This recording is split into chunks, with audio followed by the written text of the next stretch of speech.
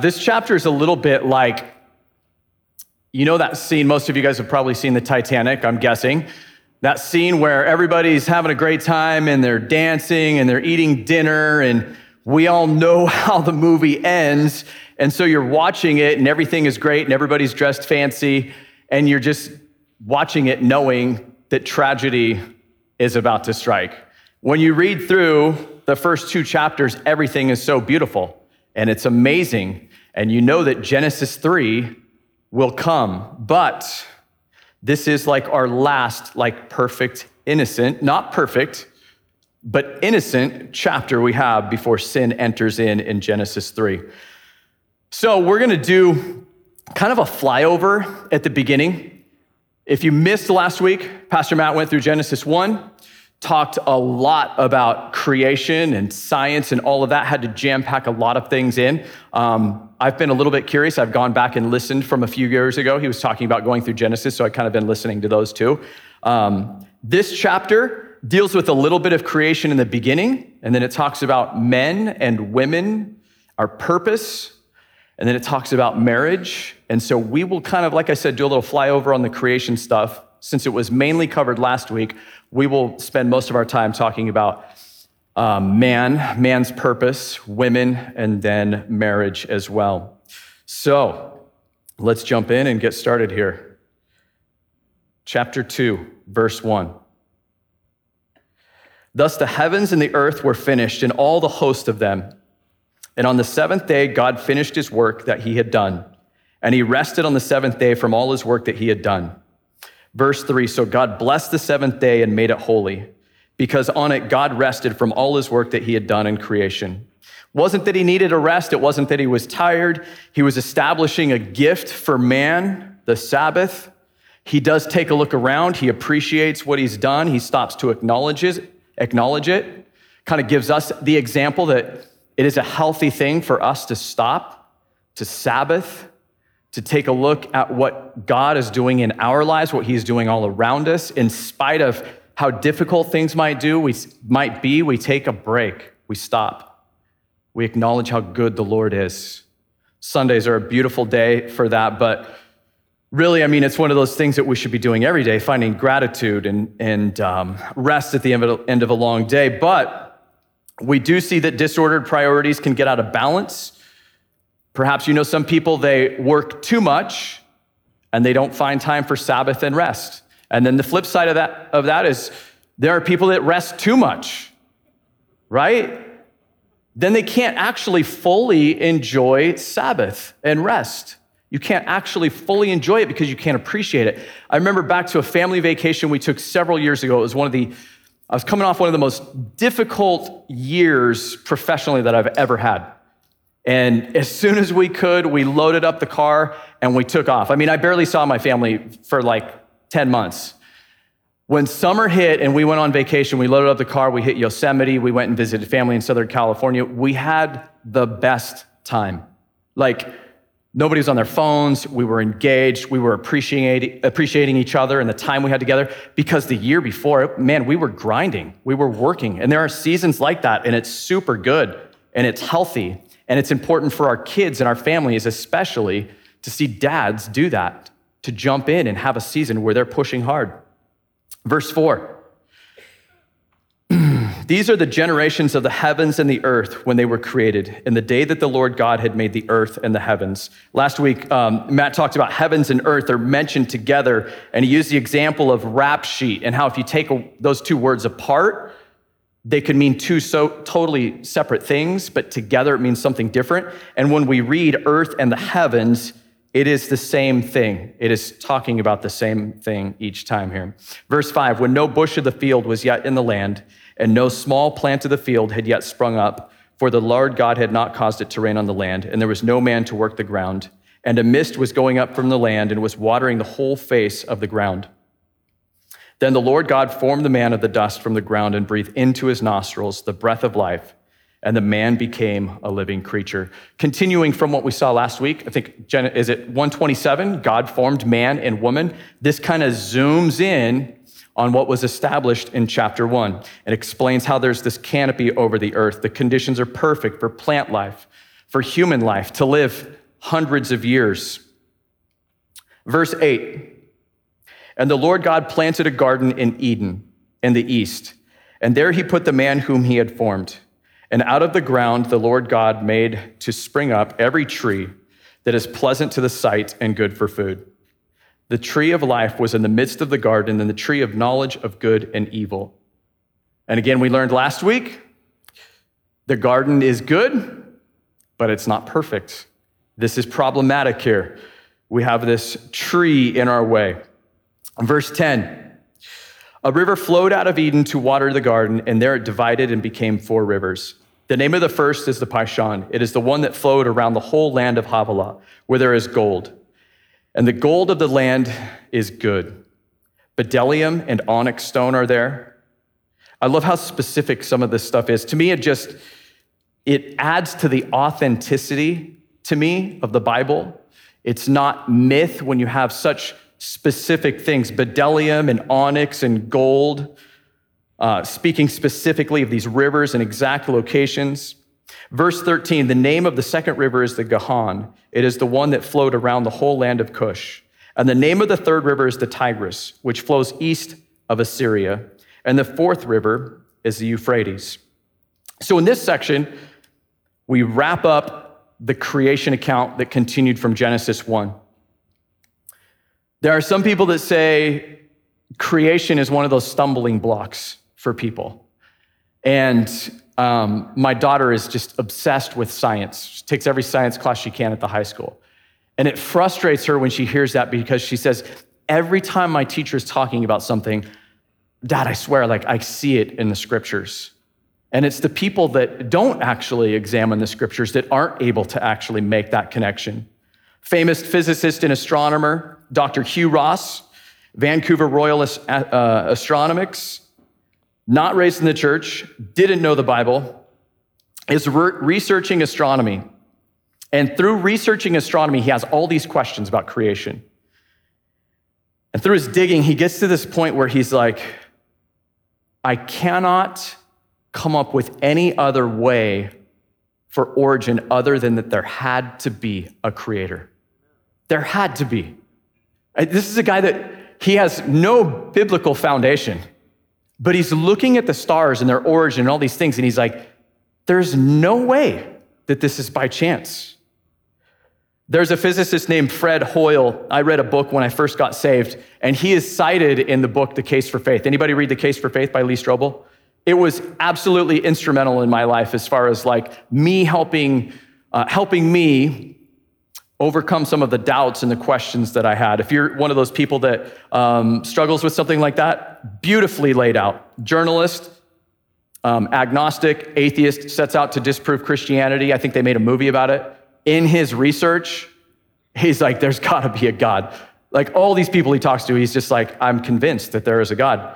But in the book, he cites Fred Hoyle, who said the probability of all of this coming together by chance is like if you took apart a 747 jet and you scattered all the pieces across an airport.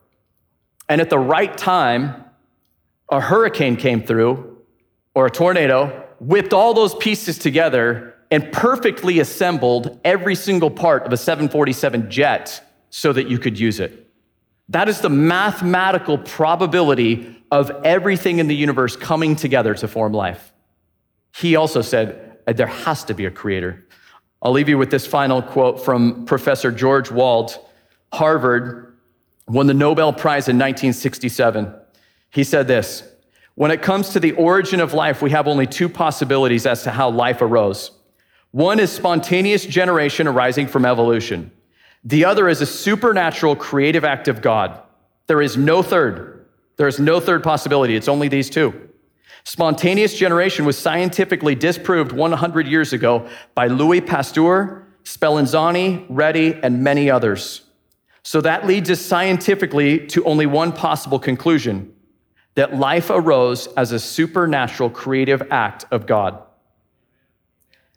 He says, philosophically, I cannot accept this.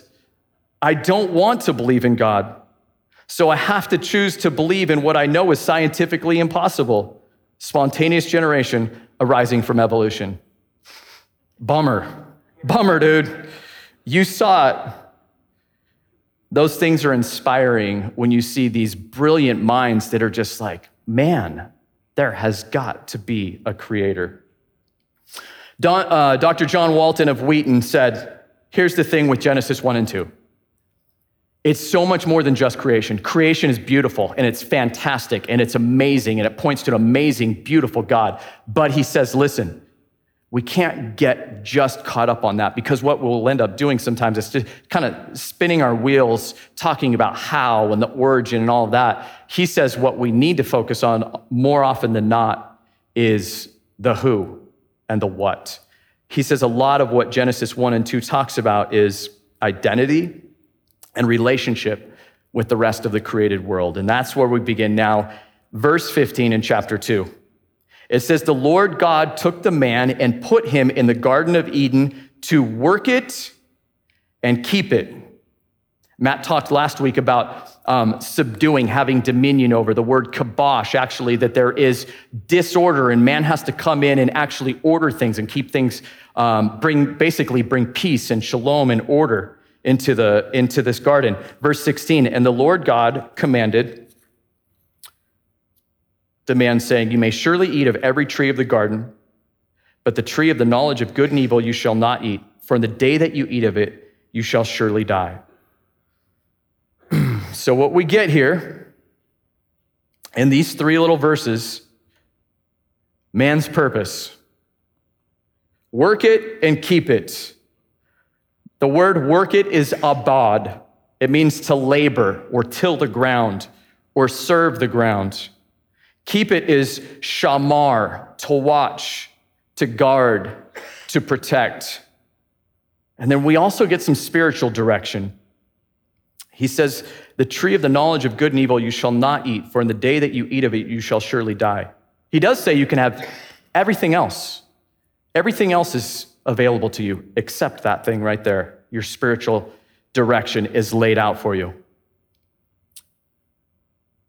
What we see time and time again, you guys see it as well, we especially see it as pastors, where these things are lacking in men, there is spiritual decline to the point of death and destruction within the home. Spiritual death, sometimes physical death, aimlessness, hopelessness, despair. Men are called to work and keep, and also are given a mandate for a spiritual direction. My wife and I, she's a school counselor, and so we will meet with families pretty frequently. And the thing that I always leave with, and I take from them all the time, and it's probably the lens that I see so much through, is this right here. If the men would engage, if the men would lead, if the men were called to would do what they are called to do. And we have some amazing examples of this at Edgewater. We are blessed with some phenomenal male leaders in this body. Amazing dads, husbands, employees, workers, young people all the way through it. But where there is a struggle, it's usually a lack of these things. And I will beat this drum till I die. That's why I do things like, we started a thing called Game Changers. I talk about it all the time. It's to bring men together and just encourage them. Equip and encourage them for biblical leadership in the home, church, and in the community. And say, listen, you can do it. Maybe you dropped the ball. Maybe you've never done it before, but you can do it now. I taught teenagers forever, and I said, it's never too late to do the right thing. It's never too late. Start today. I don't care if you're 65. Start doing these things today. Fulfill the purpose and the calling that God has put on your life. We have discipleship groups. I met with a group of young dads and husbands today. They're just like, hey, we want to get together. We want to study. We want to glean from one another. We get together every Wednesday morning. We do different groups like that. We have Friday morning men's group. We started a marriage study on Monday nights. We do these things called Thrive, where we bring couples together and we encourage them. We're going to be doing more and more things like this in what we would just call family ministry, to encourage husbands to lead, to encourage their wives how to come alongside their husbands and say, you can do it. Let's do this together. So yes, we have a focus on men here, but we need the wives and the single ladies to be aware of what God's expectation is so that you can encourage your husband, you can encourage your sons, you can encourage your brothers in Christ. And let's set a high bar. So the first thing is work. First thing that is brought up here is work. So we have Chad Hansen and I, and now Everett takes this on. With the young guys being in youth ministry, we would say all the time that men give and boys take. That's just how it is. Boys take.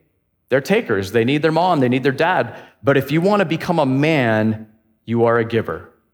And you will look for work, and you will look for opportunities to serve. You will look for opportunities to give and bless and not be a burden, but to actually enhance or make the situation, the environment, the people around you better. So take the hard jobs. A few years ago, I had this interesting encounter at Blockbuster. This is how long ago it was. Blockbuster was still in business. They were going out of business, and I was standing in line, and it was kind of chaos, and things were closing, and there's this guy in line, super, super young, and there's another dad there. We got our kids, and we're trying to get the movies and video games, whatever it was we're doing. And somebody's like, yeah, so what are you going to do? Blockbuster's closing, all this stuff. And he's like, oh, man, it's awesome. Finally got approval for my unemployment. The next 6 months, I'm just going to be set. I don't have to worry about a thing. I don't have to, it's just all dialed in. And the other dad kind of did this, looked at me, he's like, and I was looking at him. And it was just this isn't right. I understand there's a season for those things. I understand that. And you pay into those things and all of that. That's great. But this young man who could go get a great job was talking about how he was ready to just coast at 19, 22, I don't even know. I'm going to collect my unemployment and just take the next 6 months and do nothing. And it was like, oh my. Dagger. So I was determined to make sure that we didn't raise boys like that we would keep repeating this message. Listen, work hard. This is your calling, to work hard. My flesh, I know my flesh is lazy. I know my flesh is selfish. I have to remind myself of these things. Listen, men give. I have to repeat that to myself to this day. I don't want my wife outworking me, my kids outworking, anybody here outworking me. I do my part, and then hopefully more than that. I have to train myself for godliness. And so there's a few little ways that I've tried to do this in my world. I had to examine myself as a coach a few years ago because the message I was teaching my team was not this message. I was constantly harping on referees when I was coaching basketball. And there was one particular instance where I was coaching a select team of Southern Oregon basketball all-stars, middle schoolers, as much as they could be an all-star. They were a part of this travel group. And we were coaching up in Eugene in this tournament. And this official that looked like Jim Gaffigan, and he was super, super arrogant, my perspective, obviously. And I was letting him know all the things that he was missing throughout the game. And he on the other side of the court just is running down the court doing this to me. And I go, what is this?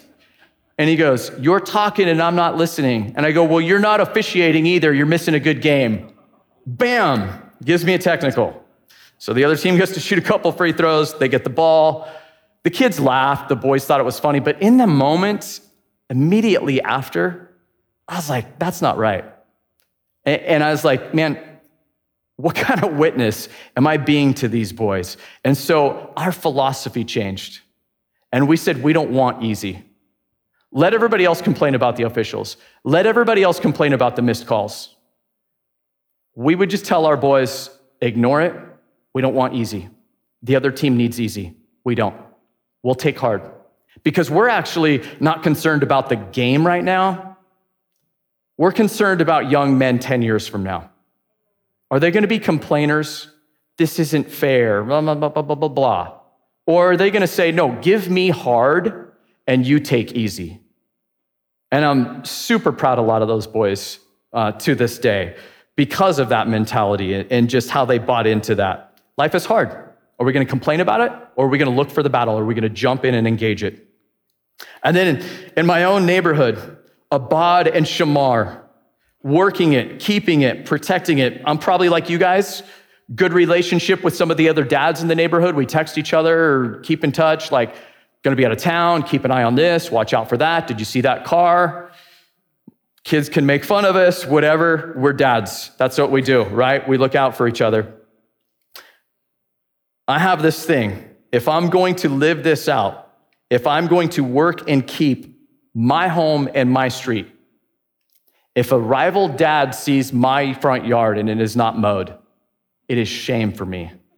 It is shame. If I invite you over for dinner and you show up and my lawn is not mowed, you better let me have it because that is shameful. We have a couple blocks down the road, we have some neighbors that need some help with some things.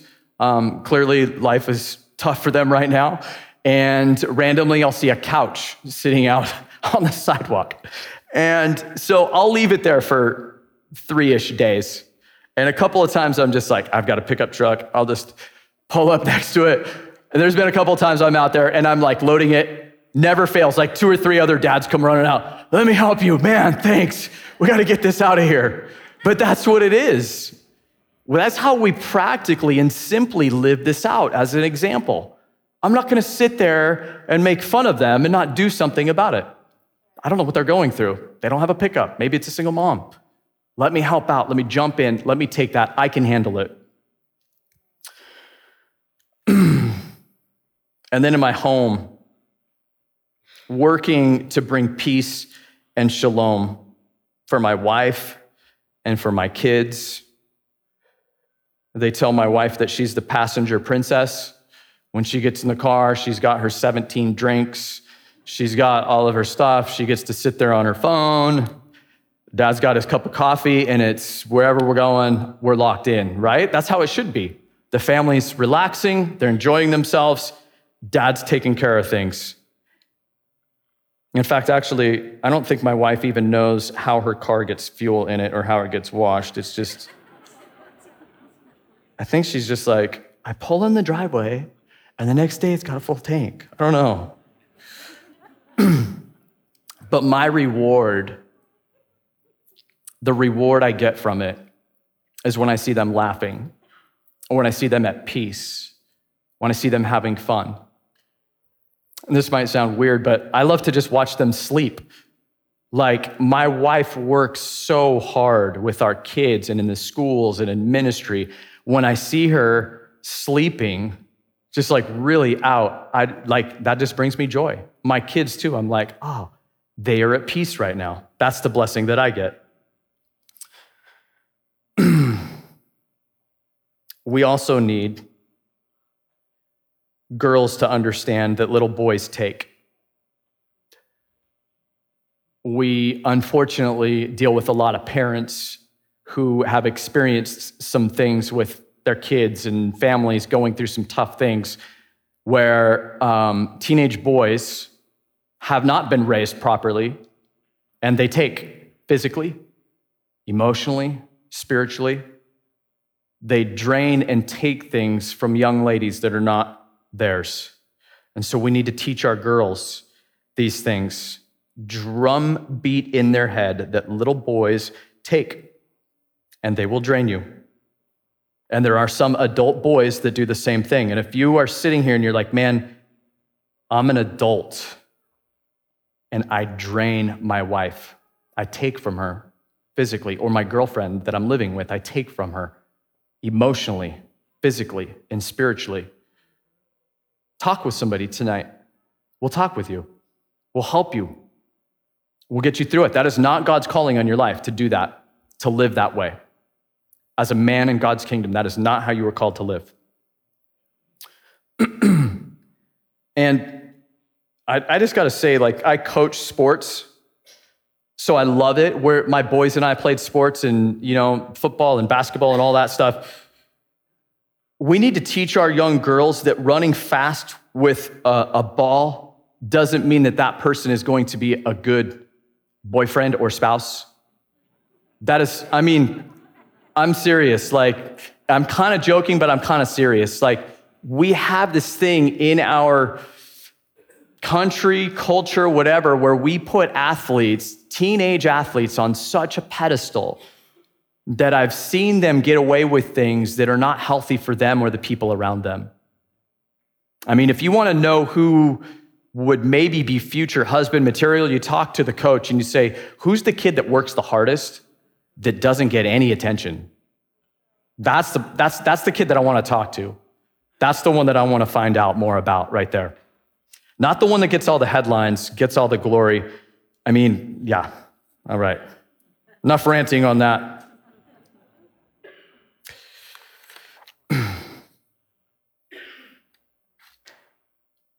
Keep it, protect it. There's two very popular YouTubers. Really, they are social commentary people. That one's a psychologist and the other is an influencer. You've probably heard of Andrew Tate, and you've probably heard of Dr. Jordan Peterson. Their videos are extremely popular right now. They're like two of the most popular people on YouTube, whatever social media forum. And the reason is they are telling young men these things right here that the rest of the world will not tell them. You are made for more than what the rest of culture is teaching you right now. You can raise the bar, men. And it is a message that young men are like ready for. They are hungry for it. So another phrase that we will say from time to time is that the boy goes down so the girl goes free. And I read this story this past week. There was a little boy, really little. I want to say like 4. And he had a sister that needed his blood. And I think of like the boy goes down so the girl goes free. This little boy got it because his family talked to him and they said, your sister really, really needs your blood. And he was afraid of the needle. And it's one of those things that could really save her life. And so he thought about it for a little bit. And then he came back and he said, I want to do it. And they said, okay, all right, you're being so brave. And then he hugged them all and said goodbye. And they said, what do you mean goodbye? And he's like, well, I'm going to go to heaven now. And they're like, no, you are not going to heaven. They're going to take some of your blood out and give it to your sister so that she'll be healthy, but you will be fine. He's like, whew, relief. What great news. But I was like, what a little stud. This kid was like, my life for hers. That is my sister. Imagine his relief though. I can handle the needle, all right? That's fine, I'll take that. And then the spiritual leadership. We get this warning to stay away from this tree. And symbolically, we know, we as men, our homes, I think Matt just talked about it on Sunday, as our faith goes, so will our homes. And so we have this spiritual leadership, this calling on our life to pour the truth of God's word into our family, to open up the Bible and share the truth of God's word, to pray with our wife and kids, to bring them to church, to get them plugged into ministry, talk about the things of the Lord. This morning, talking with some other dads, and they were like, man, devotion time with the kids is kind of crazy sometimes. And I'm like, oh man, I remember when they were little. I mean, we're on the floor and we're trying to share the story and like somebody's hitting somebody and somebody's pulling somebody else and there's a million questions about things that are kind of off topic. And it's crazy, but it's necessary and it's good. And the things that you're modeling right there to them, the importance of God's word, man, get whatever you can get out of it. Do whatever you can. And then we had the discussion too, like, Ephesians 5 talks so much about like washing your wife with the water of the word. And like, how do you do devotions, husband and wife? And those are difficult things. And it's not exactly the same for everybody. My wife likes to get up and sit crisscross applesauce with her coffee and 3 journals and her Bible and all these things and like early in the morning and do it that way. And I like to put on some AirPods and I like to read. And then we like to text each other and like talk about those things later. Man, I read the coolest thing today. Or I was listening to this teaching. and we're encouraging one another with the truth of God's word. 1 Peter 5:8 says to be aware your enemy, the devil, prowls, searching whom he will devour or destroy. Where there is no spiritual leadership, there is death and destruction. And Adam fails. Adam fails in his spiritual covering. I panicked as I was reading this because I was like, wait a second. Genesis 3, I know how it starts. And God just told Adam this. And I'm thinking in my mind, like, I know how my wife and I communicate sometimes, and I'm like, did Eve even know about the tree? Wait a second. I don't remember Adam telling it. Wait a second. I'm like reading and I'm like looking, and she knows it. I'm guessing God had to tell her, because if it's anything like our home, I forget to pass things on to my wife all the time. God is probably like, I'm just going to let Eve know this right now. Stay away from that. But we can joke about it. But think with me for a minute how destructive this failure of leadership really is. In one chapter, we see every horrible, twisted, evil sin the world has ever known enter into this good thing that God has created. Essentially, and this sounds harsh, but this is essentially, you think about every horrible thing entering the world, every unimaginable, horrible thing entering into the world. One chapter later, essentially, Adam sends his wife to the front lines for rape, dismemberment, slaughter. His failure to lead and protect, we'll see next week, is sad. It's really heartbreaking. When we think of the things that the people experience in this world because of sin entering into it, it is heartbreaking. Let's continue, verse 18. So men, abad, shamar, and spiritual leadership. Verse 18, then the Lord God said, it is not good that the man should be alone. I will make him a helper fit for him. Now out of the ground, the Lord God formed every beast of the field and every bird of the heavens and brought them to the man to see what he would call them. And whatever the man called every living creature, that was its name. The man gave names to all the livestock, to the birds of the heavens, and to every beast of the field. The second thing that we see here that is not good is isolation. I looked up some statistics that I was thinking, like, we all know isolation is bad, but what are like some of the effects of isolation? Most recent study says significant increase. People who experience extreme isolation, they have a significant increase in premature death, 50% increase in dementia, 32% increase in strokes, and a 400% increase of death for patients who have heart failure. So if you're somebody who is in isolation, you're probably at a disadvantage if you go into heart failure, obviously. But across the board, isolation leads to all of these detrimental health effects. Galatians 6:2 says that we are to bear one another's burdens. Acts 2 says in the early church that they were about the teaching and fellowship.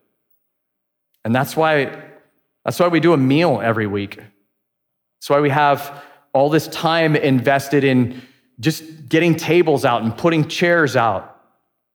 We want you guys to connect and have fellowship. And man, some of you are working so hard throughout the week, or you live kind of far out. You don't come to town every day. We want a place where you can come and get connected to God's people. We know how important it is.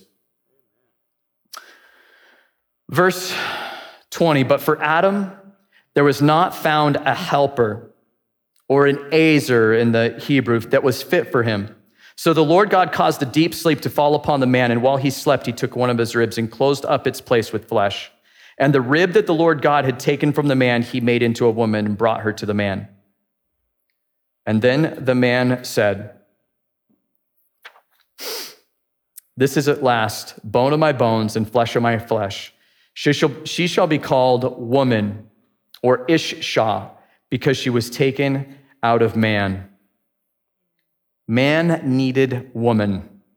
By himself, he wasn't enough.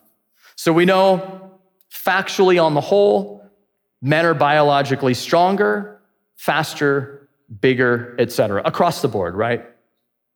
With some exceptions, of course. And yet he needs a helper, an Azer. It's mentioned in Psalm 33:20, the same word Azer, helper, that our soul waits for the Lord. He is our help, our Azer, and our shield. Psalm 121 says, I lift up my eyes to the hills. From where does my help, my Azer, come? My Azer comes from the Lord who made heaven and earth.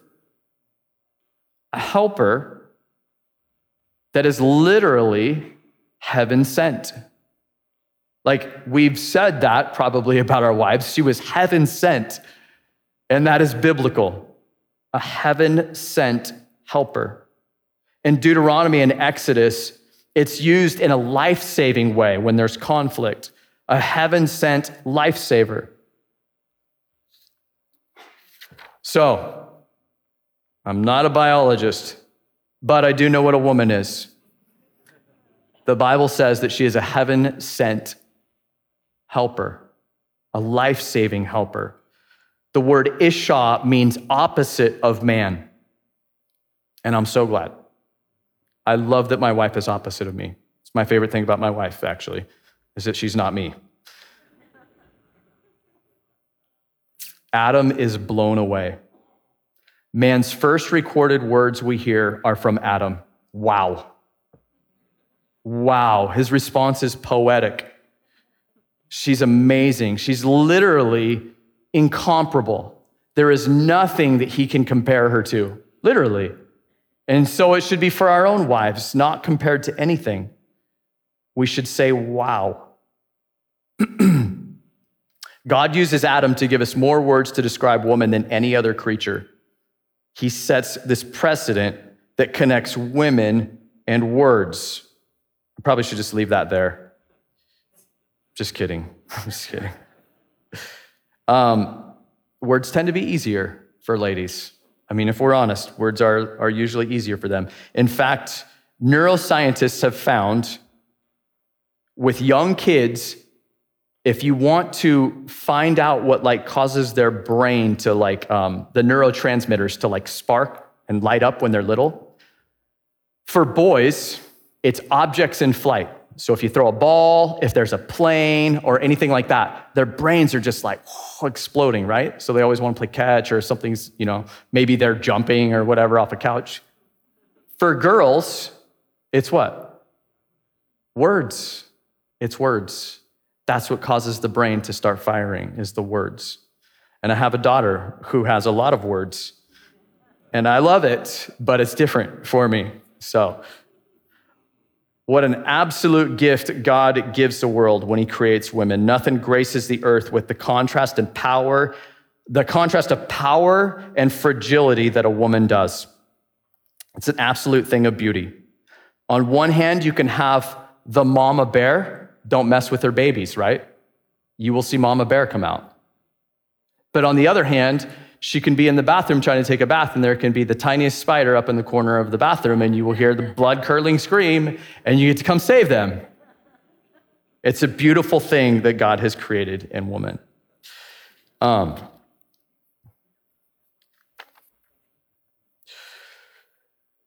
Matt has done a teaching from 1 Peter that I use with premarital counseling. If you ever want good, solid teachings for friends or family or younger ones on men and women, if you're a note taker, you could write this down.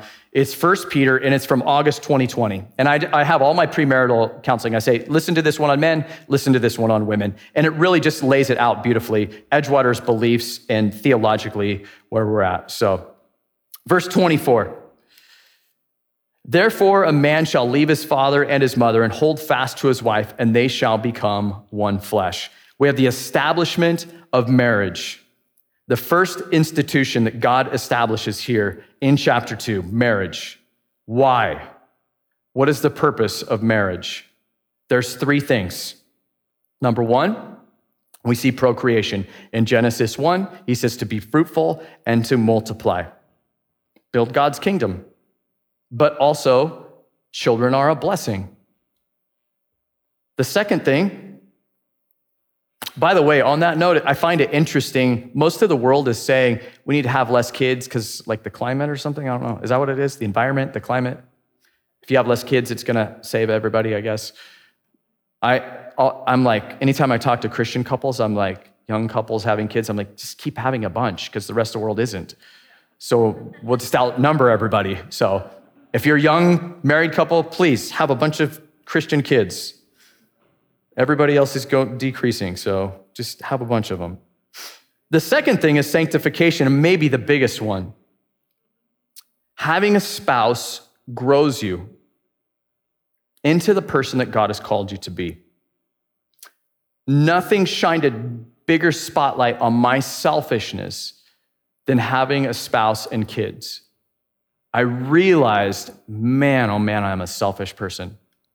And I wanted to be better. And by God giving me a gracious and loving and patient wife, I've been able to grow. 1 Peter 3:7 is another scripture that has really been kind of impressed upon my heart as I think about what it means to be sanctified, to dwell with my wife in understanding. There are so many things in my life that I've just said, that's kind of my wife, and I don't really get it, but that's neglecting the responsibility that God has given me to actually dwell with her and to understand her way of thinking. Like every season, we need 15 new couch pillows for every couch in the house.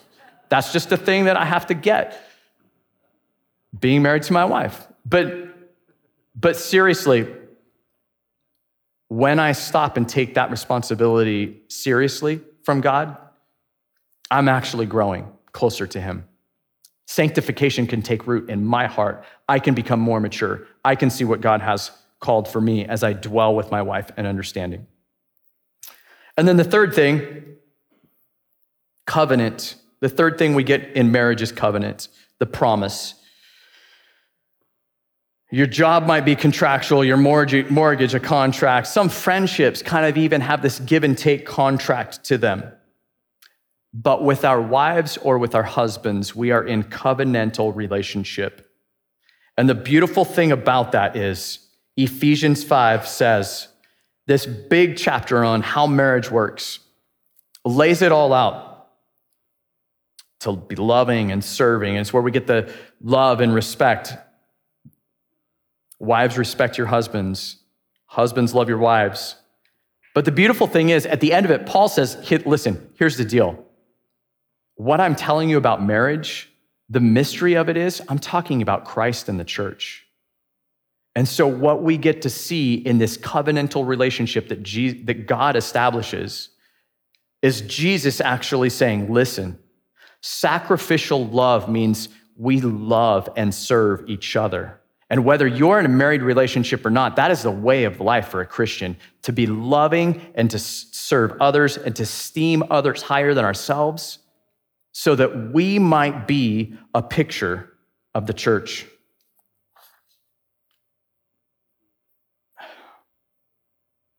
I'm going to jump ahead here. So many things to cover here. But if our marriages and our relationships can be a picture of the church, I kind of have used this example recently with people. I was reading about, in the late 1960s, I think it was, the Masters, CBS was broadcasting the Masters, the golf tournament, in color for the first time. And up until that point, everything on TV is in black and white. And then now, at this point, it's in color. And you have all these people in Arizona and Las Vegas and Beverly Hills and Hollywood and LA with a lot of money. They like to golf.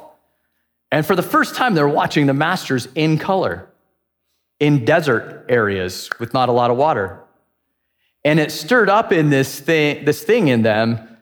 They saw in Augusta, Georgia, this luscious, beautiful green grass with these amazing pops of color and the flowers and things.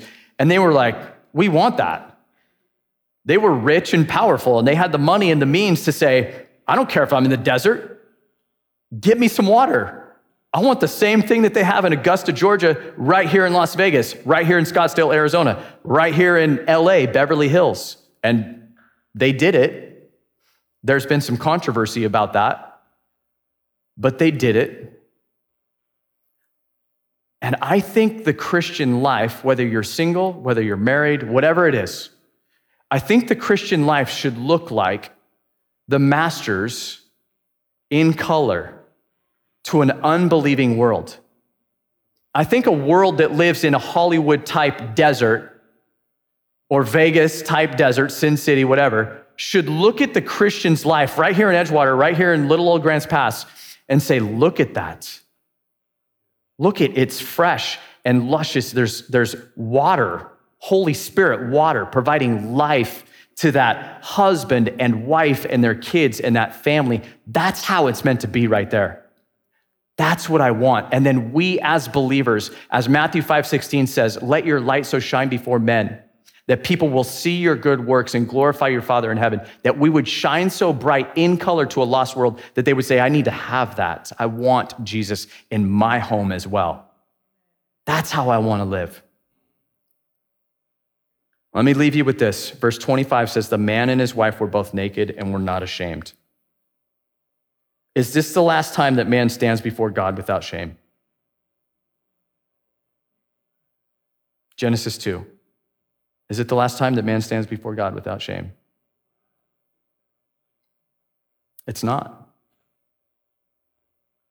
It's not the last time because of Jesus. 1 John 1:9 says, if we confess our sins, he's faithful and just to forgive us our sins and to cleanse us from all unrighteousness. Isaiah says, but the Lord God helps me, therefore I have not been disgraced, therefore I have set my face like a flint, and I know that I shall not be put to shame. Psalm 34 says, I sought the Lord and he answered me and delivered me from all my fears. Those who look to him are radiant and their faces shall never be ashamed. Romans 8, there's therefore now no condemnation. Romans 10, everyone who believes in him will not be put to shame.